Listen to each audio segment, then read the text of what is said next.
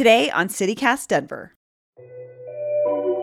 What happens when an anti-gang activist shoots someone at his own peace rally? You know, I've dealt with street gangs before. The Park Hill Bloods are a particularly dangerous street gang, and they will attack you. For Terrence Roberts, this was just one piece of his complex life story, a story that was quickly dismissed as gang violence by the media. But a new book by journalist Julian Rubenstein, The Holly, aims to set the record straight. The story that was out there and being told about what happened in this shooting case was not what I was finding in my reporting. Today is Wednesday, May 12th, 2021. I'm Bree Davies, and this is CityCast Denver.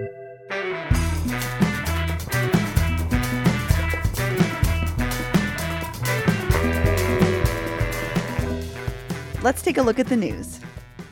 Temperatures are creeping back up with a high of 63 and a slight chance of scattered showers. So, an update to our story on the Denver 7 building's landmark status. Monday night, City Council voted unanimously to strike down an effort to historically preserve the structure, meaning the fate of the pinkish brutalist building is now in the hands of developers. And more on a story we brought you back in March. City Council approved a 5-year contract for Lyft and Lime to deploy fleets of scooters and bikes. The contracts include stipulations, like requiring Lyft and Lime to ensure that their transit option doesn't block sidewalks and curb cuts for pedestrians, particularly people with disabilities. There's an important new book out this week about Denver. It's called The Holly: 5 Bullets, 1 Gun, and the Struggle to Save an American Neighborhood. You're going to hear from the author later in the show, along with his main source, Terrence Roberts. But first, the story of the day that the book revolves around, September 20th, 2013. And just a warning, Terrence's story is full of strong language, depictions of violence, and mature themes.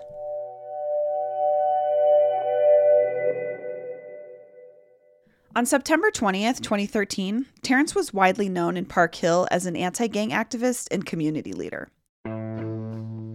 He had been in a gang himself, but after a stint in prison, he had forged a new path. And that day, it led him to The Holly, a former shopping center in Northeast Park Hill that was being redeveloped into a new Boys and Girls Club, and where Terrence's anti-gang organization had offices. So that particular morning, I was doing my peace rally that day.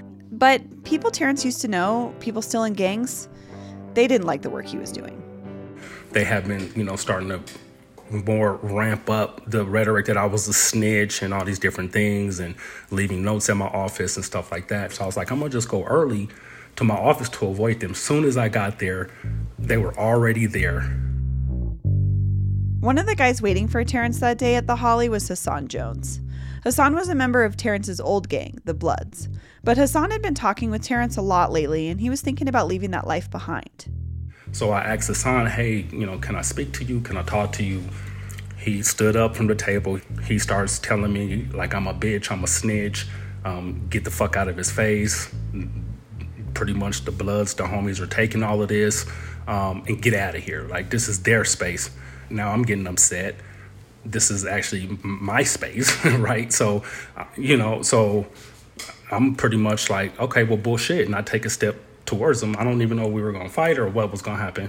And he pretty much lifted up a folding knife out of his pocket and showed me that he had a knife. One of Terrence's colleagues stepped in and calmed him down. He left The Holly, took a shower, and carried on with his day, setting up for the peace rally. I head back to the Holly Square, and when I pull in, I get out of my car and I hear a gentleman pretty much give like a whoop whoop or sue whoop call. This is how the Bloods like call each other, like sue whoop or whoop whoop. And they're like, oh, he's back over there. I could hear them talking on the other side of the camouflage building. And I could hear him talking like, oh, like the snitch is back. He's over there. I look to my right, and right there near the building, there's a half-eaten rotisserie chicken with a knife in it with a note on it that says, bitch nigga, snitch nigga. So I'm hearing them talking. I walk over, and I'm just looking at them like, this is kind of weird. I was like, this is strange. And I felt like I was in the Twilight Zone. I kind of didn't know what to think. So I grabbed the knife, I grabbed the note, I throw it on the ground, I put the knife in my pocket, and then this big group of Bloods just come from around the side of the building, the north side of the building, and then they just started coming from everywhere. So Hassan is like riding in front of us, like 12 feet in front of me. He's riding a bike and he's staring at me laughing. And I'm looking at Hassan. I'm like, why are you doing this? Like, why are you doing this to me? And he's just like, because you're a snitch. You said I'm a snitch, and I'll be over there in a minute on Bloods to fuck you up. So I'm like, on Bloods, you'll be over here in a minute? And he's like, on Bloods, I'll be over here in a minute to fuck you up. By the way, on Bloods apparently means for real, or that the person is so serious about something. You're also going to hear Terrence use the word bool in a minute, and that means cool.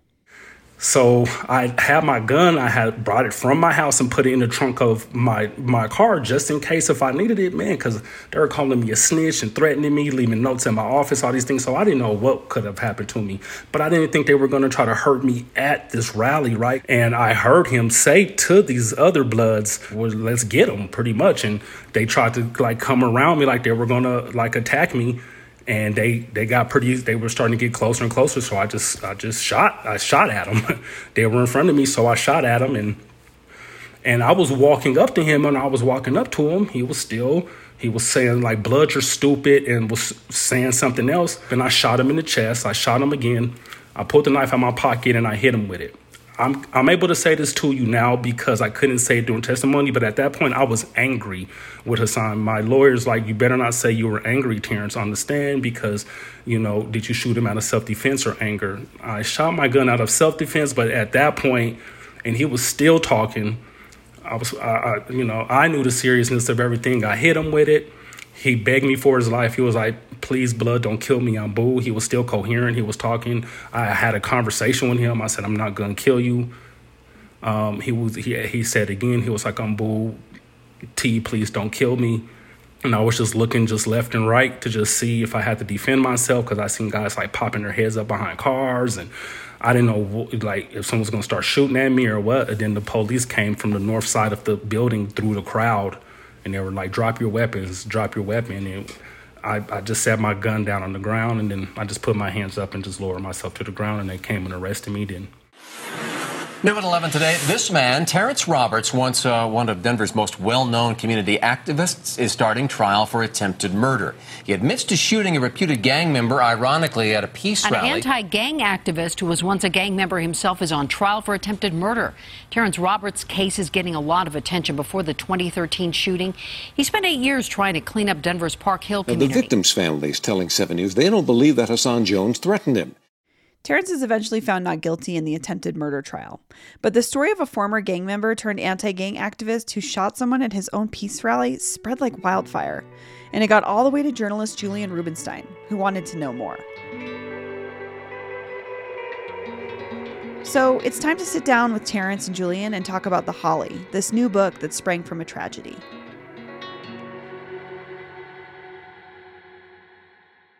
Well, thank you guys for being here. I appreciate it. Absolutely. Thanks for having me. Great to be here. Terrence, why did you want to talk to Julian, or why did you trust Julian to write this book about your story? I wasn't really reaching out to anybody, but the local media, they were literally just dragging me through the mud, and they were making accusations like I shot Hassan out of anger, or like I was like this washed up activist who needed respect, or just all these different things. And none of these narratives were true. And it was like they were just really working with law enforcement to railroad me to prison. So when Julian emailed me, I looked him up. I researched him. After seeing his credentials and after him showing the interest that he wanted to show, I didn't have anything to hide from him. I needed to get my narrative out there the best I could, and now it's led to this. Julian, in hearing Terrence lay out this experience, and then I know in your book there's a lot of talk about the media and Terrence talked about this a little earlier too, how he wasn't necessarily getting fair coverage of his experiences in the city. I read an interview that you did, Julian, last week, and it sounded like you were anticipating a strong reaction to this book and maybe some controversy. Can you explain that? I would say that there's no way to even talk about that day without at least talking about the 6 months prior to it, during which the escalation of the tension began. Terrence had begun to feel like his peace movement was being infiltrated by these people, by these active gang members. There was also a large and well-funded undercover operation going on in the neighborhood, on the street at that time, and highly funded multi-agency task force run by the ATF, and it was employing informants from the Bloods in the neighborhood. Terrence felt that they were infiltrating his movement and that they were targeting him. Also, in the lead up to this, Terrence had fallen out with all of the powers that be at the Holly, which are significant. We're talking about some of the most powerful and influential entities, organizations, and people in the city, including, of course, Philip Anschutz, the mayor, the Denver Foundation, the Urban Land Conservancy, the Boys and Girls Club. All of these people were people who Terrence had become at odds with because he was unhappy with the way that the redevelopment of his neighborhood was going. Let's remember that these are all organizations and people who have never lived in this neighborhood. Terrence is a third-generation resident of this neighborhood and was running a highly successful effort to stop gang violence.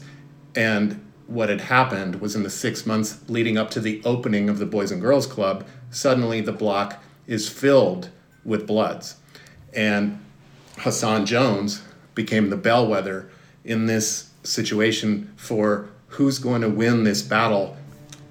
Terrence had gotten to know Hassan, was trying to work with him to get him out of the gang.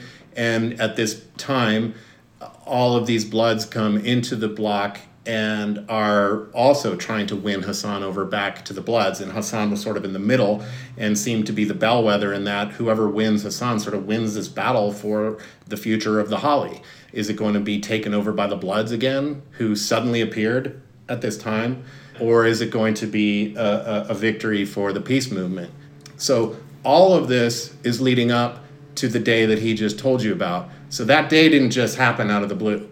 That day was the culmination of a significant escalation of tensions to the point where Terrence, the third-generation resident of the neighborhood, felt like he was an enemy in his own country, so to speak. Yeah. So by the time this peace rally happened, he felt like he was, had a target on his back.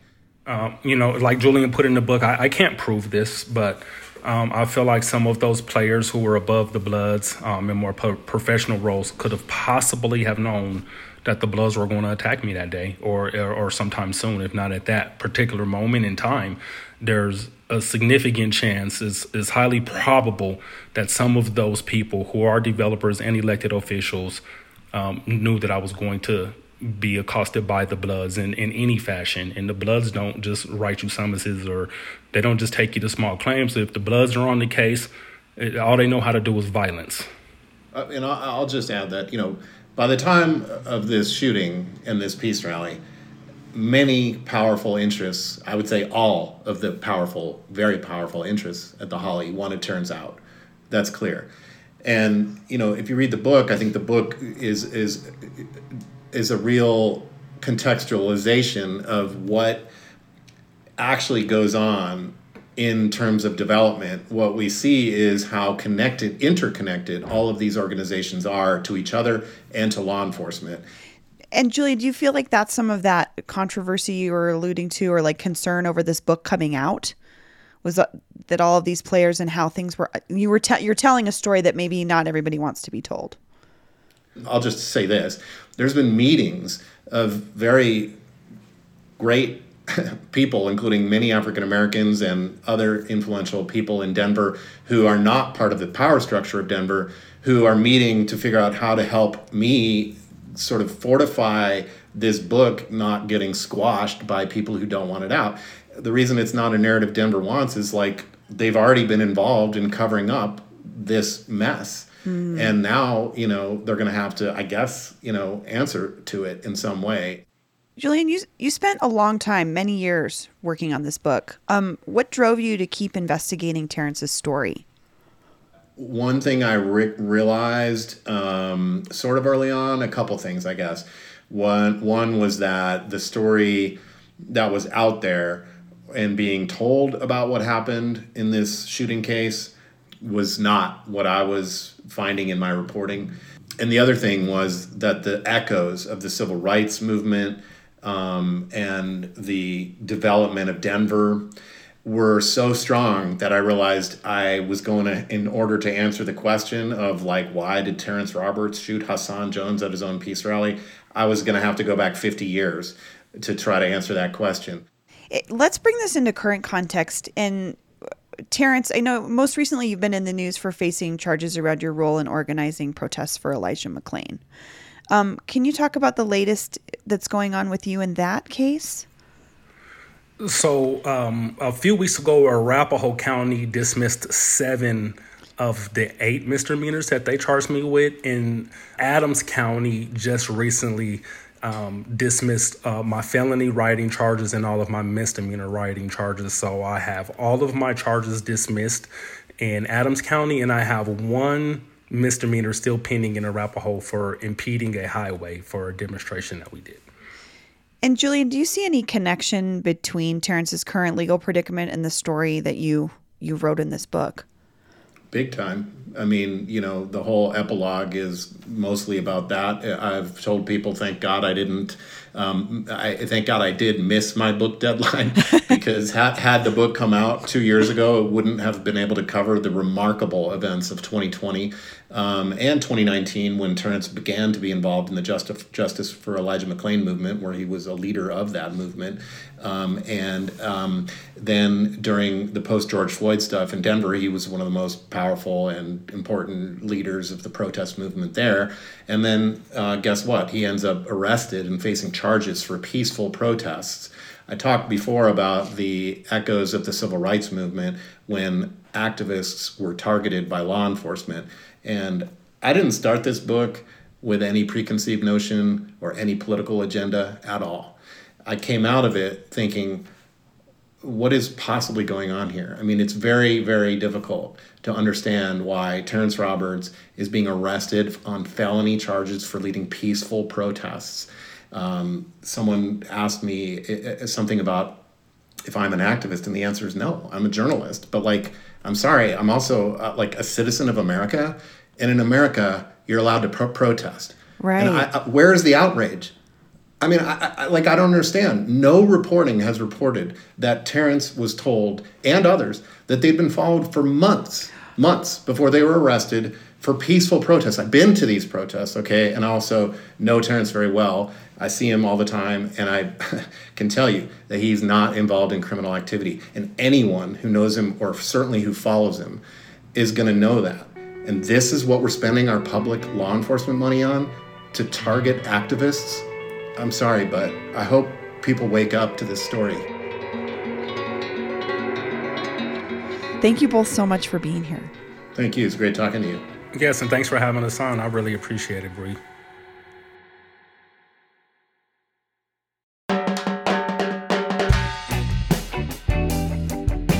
That's all for today here on CityCast Denver. If you enjoyed the show, why not take a minute to tell a friend about us, rate the show wherever you get your podcasts, and subscribe to our Smart Morning newsletter. We'll be back tomorrow morning with more news from around the city. See you later.